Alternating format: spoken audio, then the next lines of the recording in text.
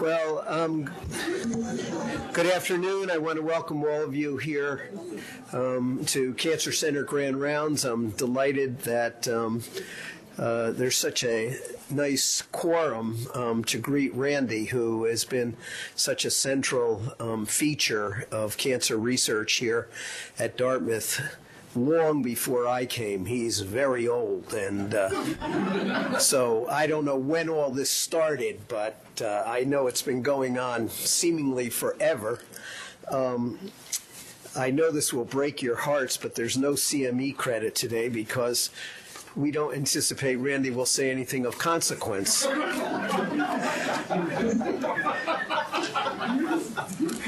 It could happen, but we won't know in time to actually arrange for CME, which no longer just happens by signing your name to things. You have to have a computer code and all sorts of gizmos just to collect credit for doing what you should be doing. But in all seriousness, it really is a pleasure to invite Randy and to have him share with you a remarkable set of stories. Many of you don't know, but Randy's the founder of 2 different companies, and who knows, one of them might be successful eventually. And if that's true, next to Randy, I'll be the second happiest guy. And so it really is a pleasure. Randy has been a substantive scientist on the American scene for many, many years. I noticed on his CV, which is very short, I might add, but substantive. I noticed on his CV that he got an NIH Merit Award in 2004. Now, I was still in training in those days, but it gives you some idea of how far back the excellence that you're going to hear about today goes. And, of course, Randy's first well-known, highly impactful discovery was the identification of the CD40 ligand. And that led ultimately to expansive studies in labs around the world studying the sort of interface between B cells and T cells and the development of humoral immunity, and really very substantive work that I know Immurex is hoping will be of some substance and importance someday. But it really has impacted on people's thinking about the development of the immune system and autoimmunity and how we think about defending ourselves against cancer, and really has been a substantive finding. And then I'm not going to go through all of the other themes that have emerged from Randy's labs, and, well, it wouldn't have been that hard, but I do want to leave a little time for Randy to share with you the story about Vista. You know, this was first reported in 2011, but it was discovered like in 2000? No, we discovered it. I know you discovered it, but they kept it silent until they could figure out what it was worth. One of those two, and you're going to hear about that part of it today. And as you know, I don't think there's any more exciting area of cancer research right now than immuno-oncology. I mean, people knew, and I lived with this for decades, that people who were immunosuppressed for any reason had enhanced incidence of cancer, and especially of lymphomas. And we knew the immune system somehow or other was watching out and defending against cancer. But it's only in the last 10 years, even 5, that we have the actual molecules and have some idea of why it is that tumors are able to escape immune surveillance and to lead to this terrible disease that is so prevalent in the world we live in. So Randy's discovery of a system, both the Vista ligand and now the receptor, and working commercially to develop antibodies to interrupt that process and disrupt the tumor-mediated inhibition of the immune system, is really just a remarkable story. And I doubt many people do this, but take a time to read the papers in which this has evolved. There are only a couple. And it really is a remarkable story. So, Randy, without further conversation, thank you very much.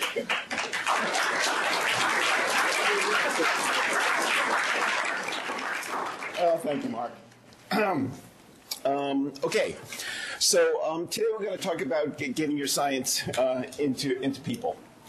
What my lab does is we study molecules that control immunity, and I think this accurately represents what most of us feel about the immune system. I don't think I've ever told this whole story in public before. Of course, these nightmares I've conveyed to my therapist on many occasions. And so you'll hear about the trials and tribulations of trying to move a scientific observation, into people. So if you want to step way back, back to about 1984, when I first got here. There's a little bit of science in this, sorry. We were interested in molecules that controlled humoral immunity, how antigens induce antibody responses, and the molecules that control that. Well, about 1984, this is what we knew. We knew that there were T cells, we knew that there were B cells, and we knew that those T cells triggered those B cells to do something, to grow, to activate, and to produce antibody.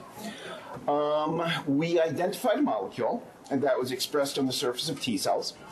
Goes by a couple of names, CD154 or CD40 ligand. That interacts with the molecule CD40 on B cells and triggers B cells to differentiate and make antibody. And so, just so I don't confuse you, CD40L is identical to CD154, just a different name for it. And so we began investigating this molecule, and lo and behold, it became a lot more important than we ever envisioned. It became a molecule that actually was an on-off switch for the immune system. It controlled antibody production, it controlled the activation of dendritic cells, the development of cell-mediated immunity. And so here we had a brand new molecule that seemed to be extremely valuable in the control of antibody-mediated immunity and cell-mediated immunity. And so we produced an antibody to it, and producing that antibody to it, first of all, identified the molecule. And it became, actually, getting into the business and intellectual property aspects of it, it became the inventive step. That is, producing an antibody and discovering that molecule became the inventive step. And the date of producing that antibody will actually become very important and come back to haunt us later in the discussion. The date of discovery is actually the date when the fusion was done in the laboratory. All right? And so with this antibody, we began to look at a bunch of different things. We asked whether or not this antibody in a mouse, and actually another note, this antibody was made to mouse CD40 ligand. This antibody in a mouse, if we immunized the mouse would make an immune response. And then if we treated the mouse with anti-CD40 ligand, we could completely block the generation of that immune response. And so we had an agent that could intervene in the development of humoral immunity. And so we thought that, well, if we can deal with normal immune responses and wipe them out, we can maybe deal with autoimmune disease responses. And so we and many other labs marched through using this antibody, and it works in everything. It works in every model in the mouse. And when it moved into the clinic, it worked in a number of human clinical trials as well, which we'll get to in a little bit. And so with this in hand, we envisioned the production of a human therapeutic, an antibody to human CD40 ligand that could block CD40 ligand on T cells and interrupt the interaction between a T cell and a B cell, a T cell and a dendritic cell, et cetera, et cetera. And so it all began, the commercialization aspect of this all began with sort of an unsolicited call from IDEC Pharmaceuticals. IDEC Pharmaceuticals at the time, we're going back to the mid-90s, was a small company. They did produce a pretty important drug that you all know about called rituximab. And they were interested in developing an anti-human CD154. And in fact, a postdoc in my lab, Terry Foy, had produced an anti-human CD154. And so the discussion continued, and that Dartmouth licensed the rights to our anti-CD154 to IDEC Pharmaceuticals. Now, the antibody that we made, of course, was a mouse anti-human CD154. And so to move that into the clinic is a bunch of change. You have to go through all sorts of antibody re-engineering. You had to humanize the antibody. That's a few $100,000. You have to make cell lines and then make it suitable for GMP production and for, do I really need this? And for human clinical trials. You're talking somewhere between $5 and $8 million to move from a point where we were to getting into a phase 1 trial in humans. And so obviously, as an academic investigator, there are no resources to do this. There are no NIH grants to individual investigators that will cover the cost of translational development of an antibody through humanization and entry into a phase 1 trial. But during that time as well, our laboratory worked on uses of anti-CD40 ligand to treat disease. A long list of patents that were issued, and some of these were patents issued to composition of matter, meaning the actual molecule. And then some of these patents were use patents, as you can see, methods of treating graft versus host disease, tolerance induction, T-cell mediated disorders, et cetera, et cetera. And so we were compiling both ownership of the molecule and ownership of uses of that molecule. This spanned a long period of time. I think we're showing at least 8 years, and actually a lot of money in legal costs, right? And so again, as an academic investigator, you're looking at a price tag of probably a few $1 million for filing and global patent filing for all of these patents. In addition, unless you globally file, the interest in the pharmaceutical company is minimal. And the other important fact is that if you want to sell something, you need to own it. And so you need to be diligent in both composition of matter and in uses. However, we were not alone. There was another investigator at Columbia. Seth Letterman was at Columbia, and Columbia licensed the rights to their anti-CD40 ligand to Biogen. We're moving forward with development. Now, the distinction between Seth and me was we did most of our work in mice, and most of our early patent filings were surrounded in observations in mice. Seth made an antibody originally to the human CD40 ligand form, all right? We then engaged in extremely lengthy patent battles globally. Here in the United States, in the European Patent Office.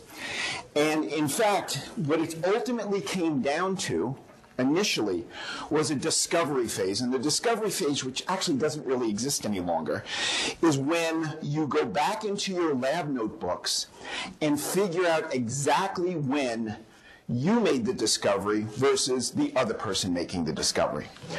And so in 1999, 2000, we each went back into our lab notebooks And as it turned out, we did a fusion 4 days prior to Seth Lederman at Columbia. And so we beat them by 4 days. About 8 years later. And so we were very, very happy. This was all good news. However, just so you know, discovery doesn't matter anymore. The date of the discovery doesn't matter. It is now date of filing. So the rules have changed. But way back when, it was date of discovery.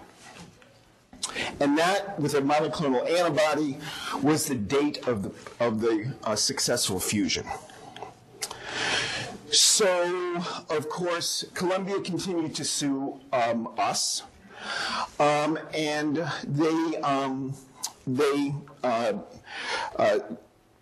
protested about the discovery issuance, and they also said that our filings of identifying mouse CD40 ligand did not teach how to discover human CD40 ligand. And so after a lengthy court battle in the district court in California, almost to the highest level of the patent system, what was decided was that indeed we disclosed the mouse CD40 ligand, we disclosed a monoclonal antibody to the mouse CD40 ligand. However, we did not sufficiently disclose structural elements of the human form. And in fact, this was such an important finding. I am actually internationally renowned as the losing party in the composition of matter claims in Noelle v. Lederman. And actually it has become an extremely important precedence in patent jurisprudence that one has to pay attention to species and that one cannot predictably cross species with claims to one and the other. And as a consequence, surprisingly, and this doesn't happen much anymore, Columbia was granted rights to all CD40 ligand antibodies. Most of the time now, you get granted rights to individual antibodies, but they were granted rights to all antibodies. All right, so there go our composition of matter claims. So we no longer own anti-CD40 ligand. Another interesting lesson to learn is as you work with your trusted colleagues and share reagents and ideas, as we did with our close group at the University of Massachusetts, if they are co-assigned to your patent, so for any given patent, if you are assigned as an inventor and another school is assigned as an inventor, you can individually license to any company that you want. Now, of course, if we license to IDEC and our colleagues at the University of Massachusetts license to Biogen, then you kind of lose value because you both own the same thing. And so we've lost freedom to operate. And then the University of Massachusetts was making overtones of licensing to Biogen. We met with the University of Massachusetts president. We tried to express the importance of collegial interactions and science as being the driving force in supporting an agreed licensing to IDEC. And as it turns out, they did license to Biogen, basically eradicating the value of many of our use patents. The same thing happened with another collaborator. And so as you have co-assignments to different institutions, there should be some verbiage, I hope these days, in the agreements that one party controls the licensing terms for the issued claims. And so time was moving on, and so in June in 1999, Biogen moved into 4 or 5 phase 2 trials with anti-CD40 ligand. It's unheard of to move into that many phase 2 trials at once. We were actually, I got to hand it to IDEC. owning nothing any longer, they continued to move ahead. And so, as did we with them. And so Biogen moved into lupus, transplant, inflammatory bowel disease, and ITP. And so where were we? We were in great shape. We lost freedom to operate. We lost exclusivity on many of our use patents. We were behind our drug development. And now Biogen launches into multiple phase 2 trials. However, Biogen launches into trials. Antova was the name of the anti-CD40 ligand drug.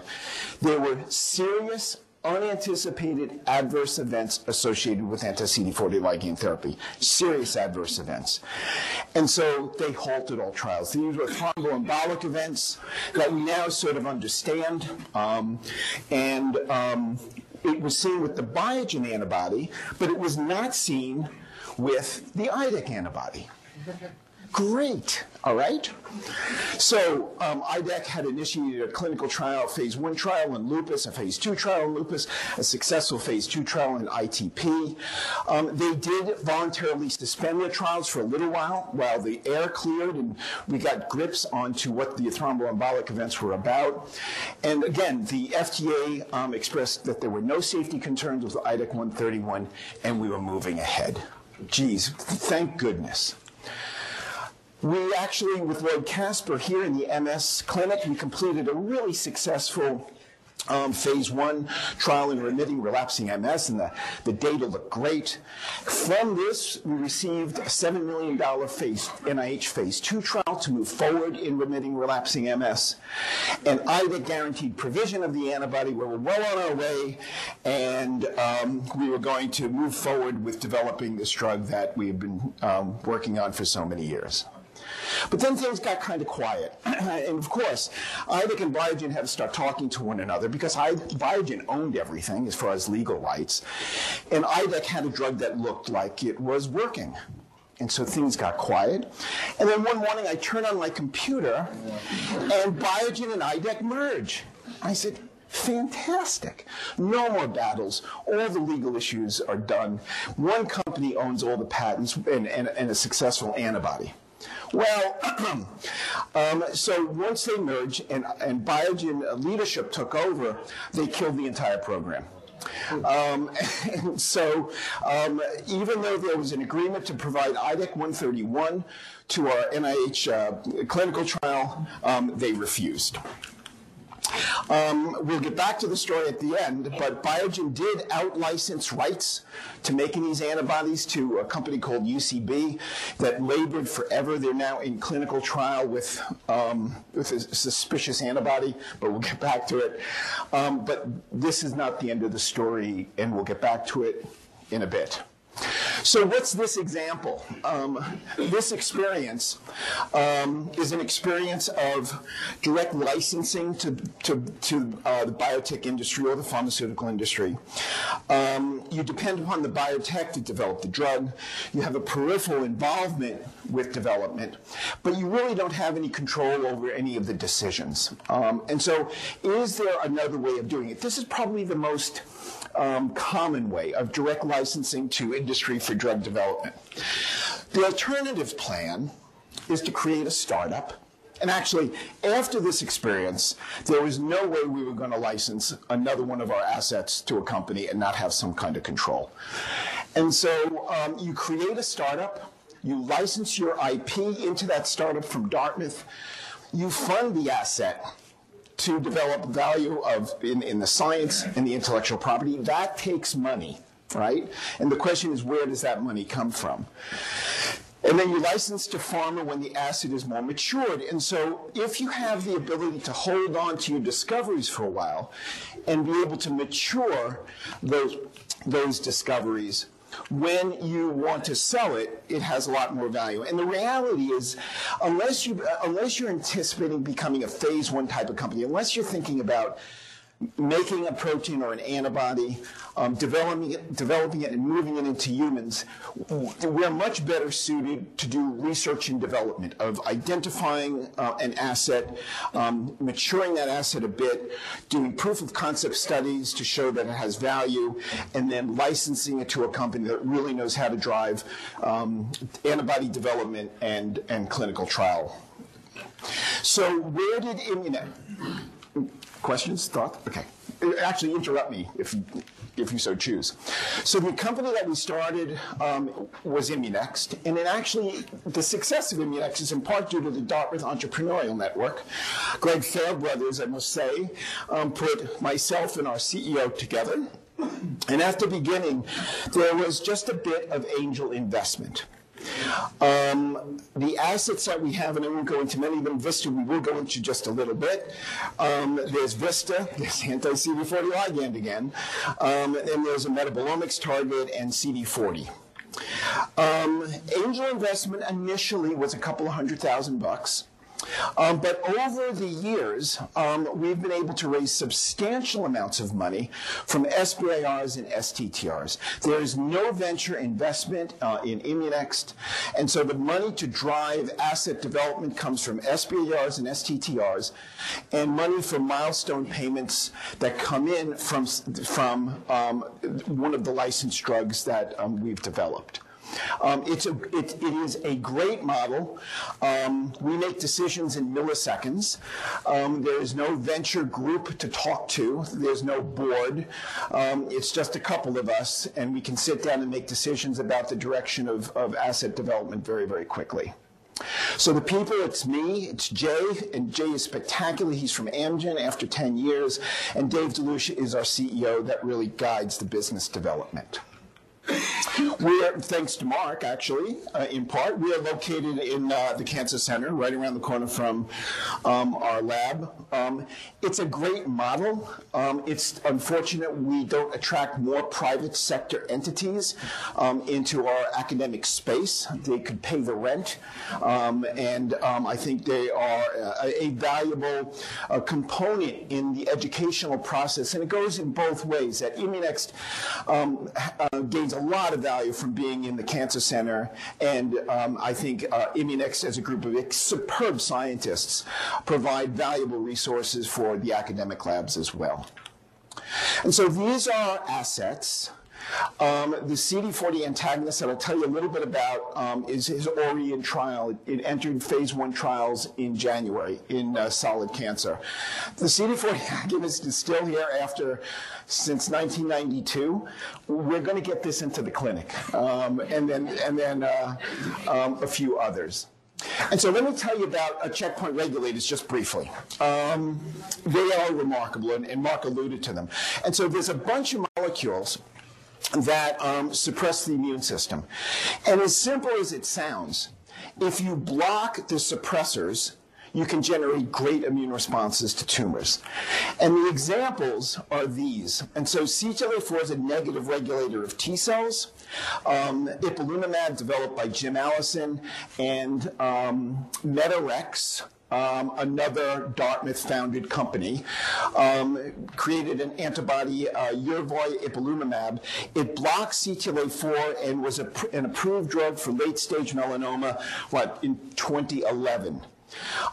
Then a series of anti-PD-1. PD-1's another negative regulator of the immune system, developed by, made by Metarex after they got sold to Bristol Myers.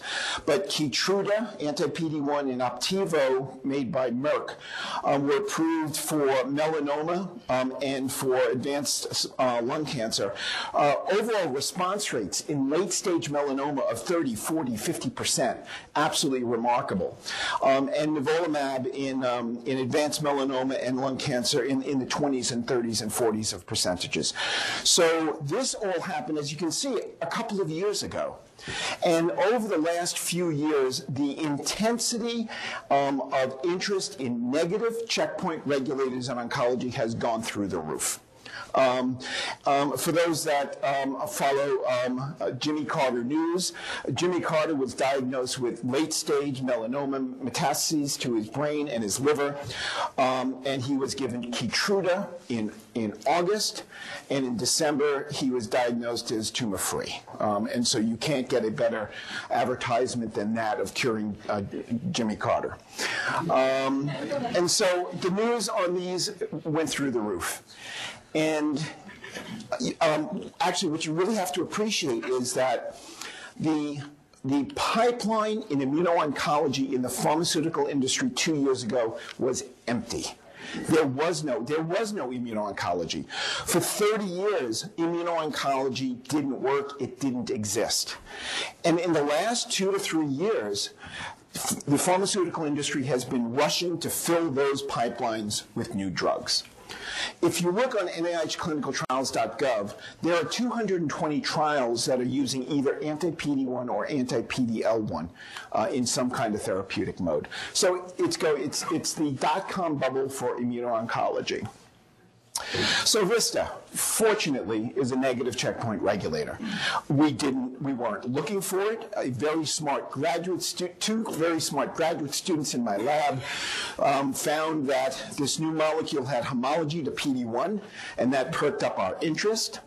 After pursuing it extensively, we were able to identify that it did appear to be a negative regulator of immunity. Let's see. And so these studies were done at Dartmouth, and at King's College. I spent a few years at King's College at the same time. And they were developed, all of the basic science around VISTA was supported by an R1 from NIH here and from the Wellcome Trust grant at King's College. And so the discovery of VISTA and the patents were assigned to both Dartmouth and to King's College.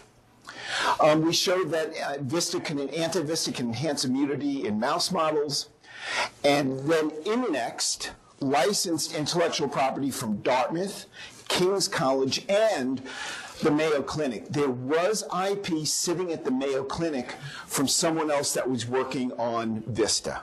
And so probably the most valuable, critical component to the success of VISTA, and there's a few, is capturing all of the existing intellectual property very early. And so our patent portfolio on VISTA is tight and it's complete. If we had left any of this out, particularly the Mayo Clinic, other companies could have developed VISTA and moved ahead. And so Immunex then licenses it from Dartmouth, King's, and Mayo, and then intended and did out-license the rights to VISTA to the pharmaceutical industry.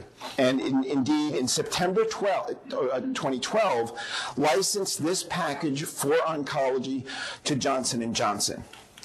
And so between that licensing, Immunex received support for FTEs, and I have to say that most of the identification of lead, the biological activity of the lead, and development of lead was all done upstairs.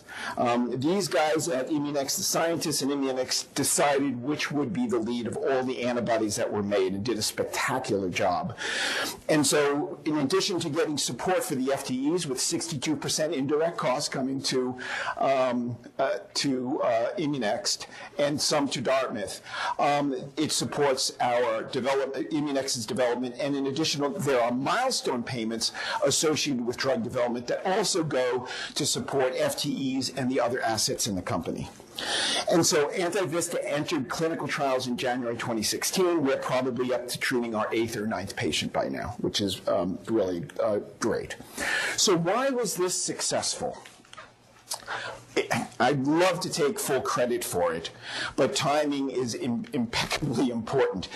If we tried to license this in 2010, nobody would have been interested. It clearly was the momentum and enthusiasm driven by the success of anti-CTLA-4 ipilimumab and anti-PD-1 in the clinical arena. So timing is important. To create a new field on your own is tough. Everybody was looking for negative checkpoint regulators. The other important thing, as I was alluded to, a really tight patent portfolio. It doesn't matter what your science is if you don't own it. As painful as that is, you've got to be diligent about owning your discoveries. And these days, it's earliest filing date. It doesn't matter when you discovered it. You have to file early, and not frivolously, but early. And also, the patents have to be written well. I think our experience with CD40 ligand, there are some issues with patent writing way back when that really didn't give us the wealth of assertion to the human form of CD40 ligand. We could have had it in the patent more robustly. Good science, an attractive target, and actually being a member of a family of molecules that have value, of course, is extremely important. Same thing. And actually, as I mentioned, an absolutely empty pipeline in the biotech and pharma industries for immuno-oncology drugs. So putting all of these things together, yeah, we were pretty lucky in being able to move this forward. But I can't stress enough the importance of owning what you do. And being vigilant about now filing in a timely way so that you own things. Nobody's going to buy anything from you that you don't own or that you have to share with someone. And so the pipeline of assets that we have, you can see that the VISTA antagonist has moved all the way into the clinic. We have re-engineered anti-CD40 ligand now after how many years? Since 1992. And we've made it a safe antibody, and I'll show you a little bit of that. All of this asset development and support is driven by SPAR, STTR. The phase 1 trials are a few $100,000. The phase 2 trials are $2 million. It's a lot of money. There are typically, in each of those, there are subcontracts. So the grant goes to Immunex with subcontracts to doing work to Dartmouth. And so it's a win-win. The funding level is much higher than for R01s. And so it is a very attractive way of bringing money into the institution, supporting basic work in some cases in Dartmouth laboratories and moving assets forward. And so SPARs, STTRs, as well as the milestone payments that are coming in from Johnson & Johnson, to support the VISTA antagonist, support development of these other assets. And so, yes, the CD40 agonist, the antagonist. So this is the old one. And so what we did was all of the nasty part of this molecule was in the FC region. And so what we did is we modified the FC region. I won't go into it. We've moved it through non-human primate studies, and just a perspective to take this antibody, to engineer it, and to move it through non-human primate studies to show it's safe is probably in the order of $2 to $3 million. And that $2 to $3 million came from SBIRs and STTRs. And so you can really move things forward without any venture support. And not having venture support is another great asset of being able to make decisions completely independently of anybody else. You make really bad decisions all on your own. And so actually in 2002, Jennifer Cousins, who's a writer at Science, wrote a story actually about the CD40 ligand nightmare in 2005. And that was after about 6 years of obsessing with this molecule. I plan to contact her again, and she may change the title of the article to an alternative title. So with that, I think I'll stop. And answer any questions.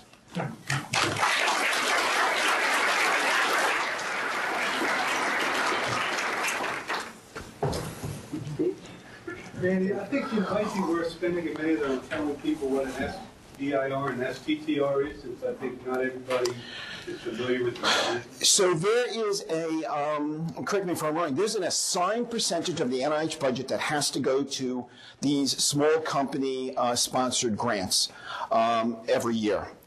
And so for any small company, and I don't know the number, less than 300 employees, maybe something like that, you can write a grant for product development. And they come in a bunch of flavors. There's a phase one, that's a few $100,000. And so this is all about product development. This is, I have an antibody, or I have a target that I want to make an antibody to. That's a phase one, and they'll give you a few $100,000. Then you've made the antibody. So phase two is, now I have the antibody, I want to humanize it, I want to engineer it, and I want to run it through monkeys to see if it does anything bad to monkeys. That can be $2 million, okay?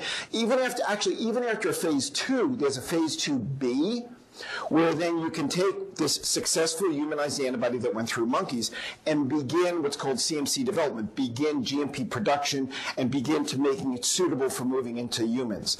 And so different phases, you have to have a company, okay, and those grants can have subcontracts to academic laboratories, which very, very many times we do. They are funded in the 20s percentiles, something like that. And they're great sources of revenue for product development. But you got to get your head out of writing an R01. It's challenging. It's not about science. It's about product development. And so if you've just written an R01 and then write an SBIR, it's really bad. You've got to sort of change your mind. It's all about product development and commercialization. Yeah. You know, before we go to Carrington, I just want to ask your opinion about some aspect of that, because not everyone's had exactly the same experience. I think SBIRs really have all the value you added, and you didn't emphasize this, but it also slows down the dilution of your assets because you don't have venture people who are owning part of that. Yes. On the other hand, not every story evolves as cleanly as this, and venture capital, when it comes into your life, brings a lot of talent and a network and opportunity that might not otherwise be available if you don't happen to have the Dartmouth Entrepreneurial Network resources or the TTO resources or someone like a CEO that really is a great partner and get the job done. So venture does have some advantages. I mean, you bring up the balance, right? Yeah. Of bringing in money, you lose control. But bringing in money, you bring in talent as well. I mean, yes, clearly. Carrington? Yes, Randy, looking back on, this is incredible, this career you've had, and honestly, one of the incredible things is that you stayed here. You stayed at Dartmouth. And honestly, give me a few more months. This happened at a time when there was Stanford and bigger places that had much better resources for you, I'm sure. So looking back on it, why did you stay, and were you ever tempted to go to a place that had better and bigger resources? So the first 25 years of winter are fine. So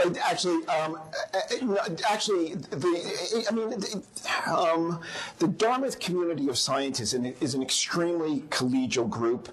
I mean, there's been enormous entrepreneurial successes here. No one's more successful than Mike Fang. He's responsible for making many of the antibodies that are out there in the clinic now. I think the question is whether or not you can do competitive, high-quality science here. And that is true up till now. Whether it's true as we move forward is a big question. But no, I think as long as you can do competitive science and pursue your goals, yeah, that's it's a great place to be. Again, microbiology and immunology in the cancer center has been a spectacular place for doing science. There's other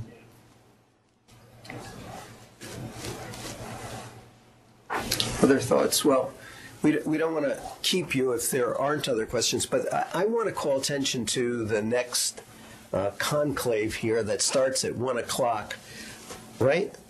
Or in Auditorium G above. It's called IP Boot Camp.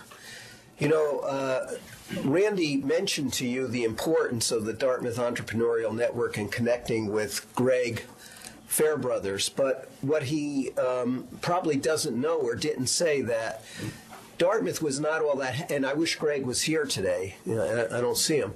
But Dartmouth College and the medical school were never that happy with the idea of a Dartmouth Entrepreneurial Network. And Greg's first office was the office that Matt Haverda occupies in my lab, which had been my office, which I gave to Greg because I thought it was important, maybe 10 years ago now, to have an entrepreneurial opportunity for people in the cancer center. And Greg, fortunately, because of his own abilities, outgrew that office and outgrew the cancer center and found other resources here at Dartmouth and other activities. And I'm pleased to say never forgot his roots, because he's always been a tremendous service to the cancer center. And I used to joke with him, none of you know this, but if you look on the Dartmouth Entrepreneurial Network, Dr. Israel is the first and only fellow of the Dartmouth Entrepreneurial Network, and it was simply because I didn't charge him rent for the office.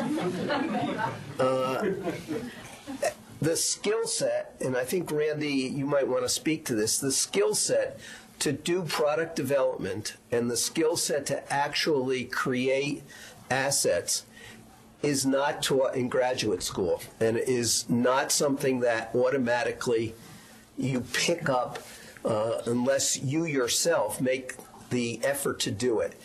And we in the Cancer Center want to enhance that opportunity for you with activities like this IP Boot Camp.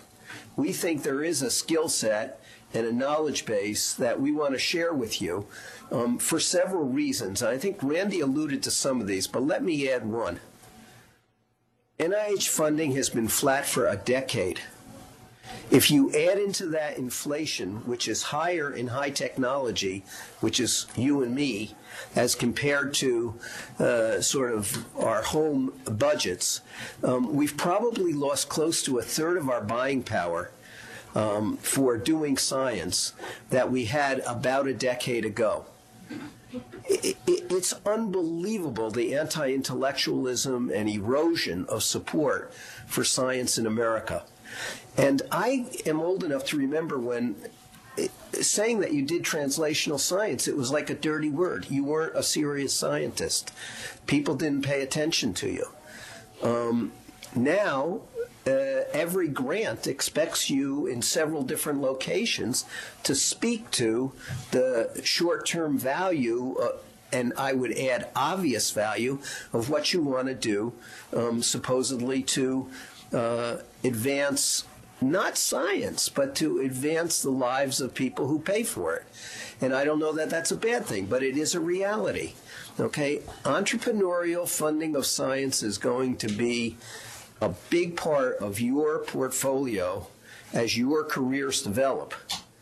And so things like this IP Boot Camp and a number of other activities that Linda Kennedy and a great committee of scientists here that she's put together are really going to offer, I think, the chance to mature and to acquire this knowledge base.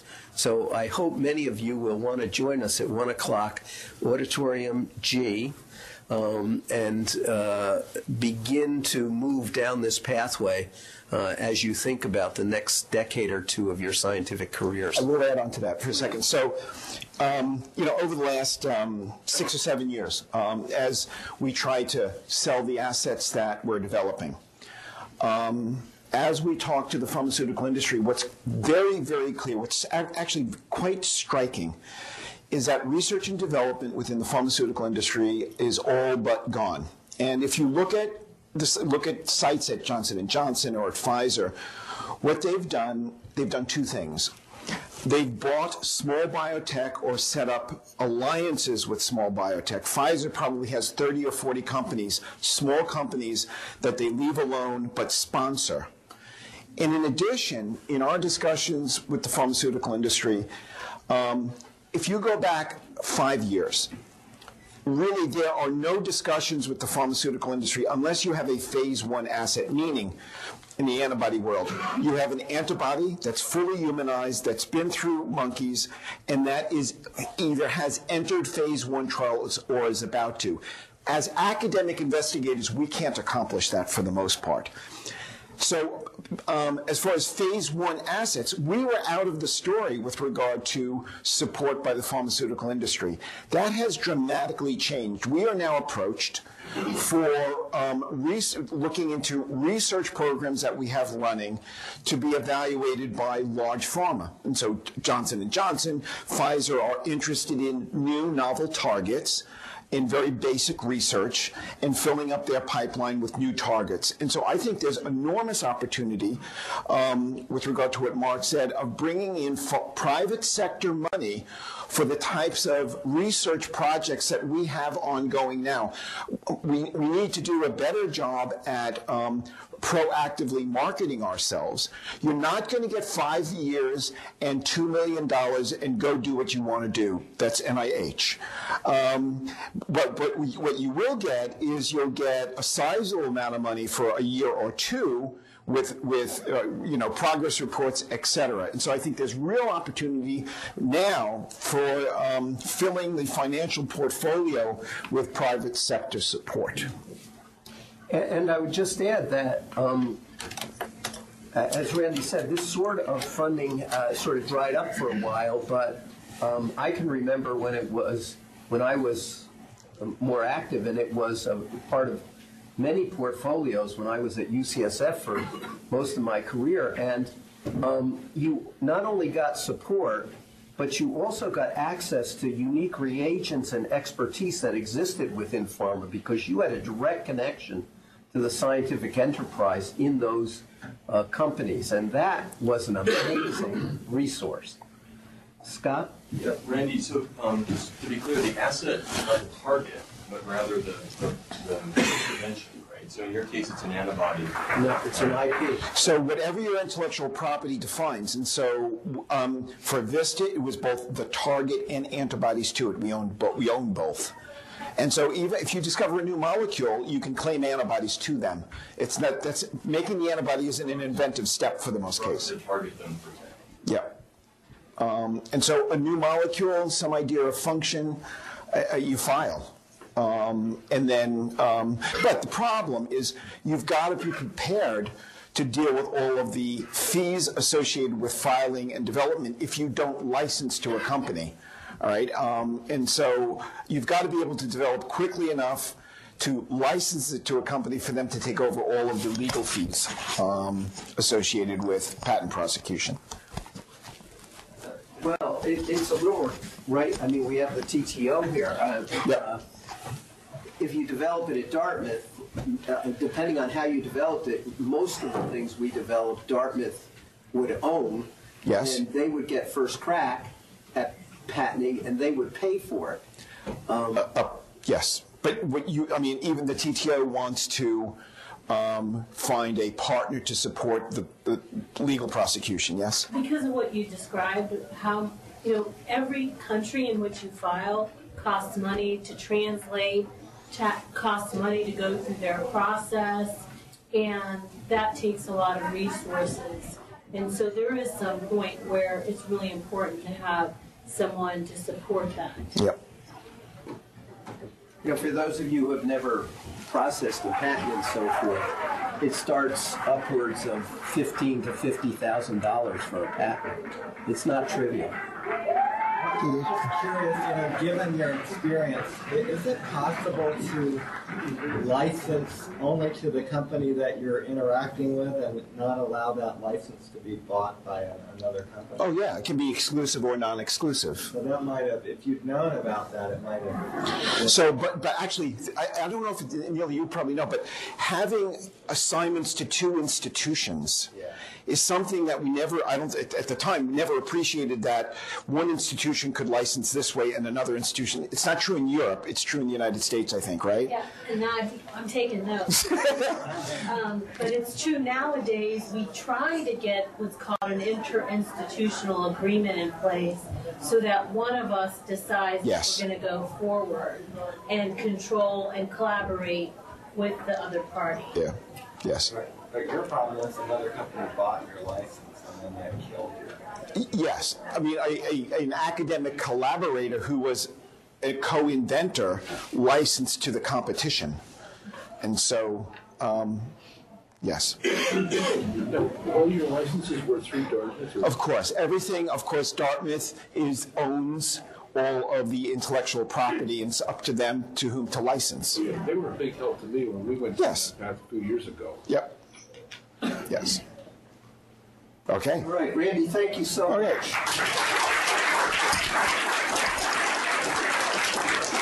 Thanks, sir. How are you?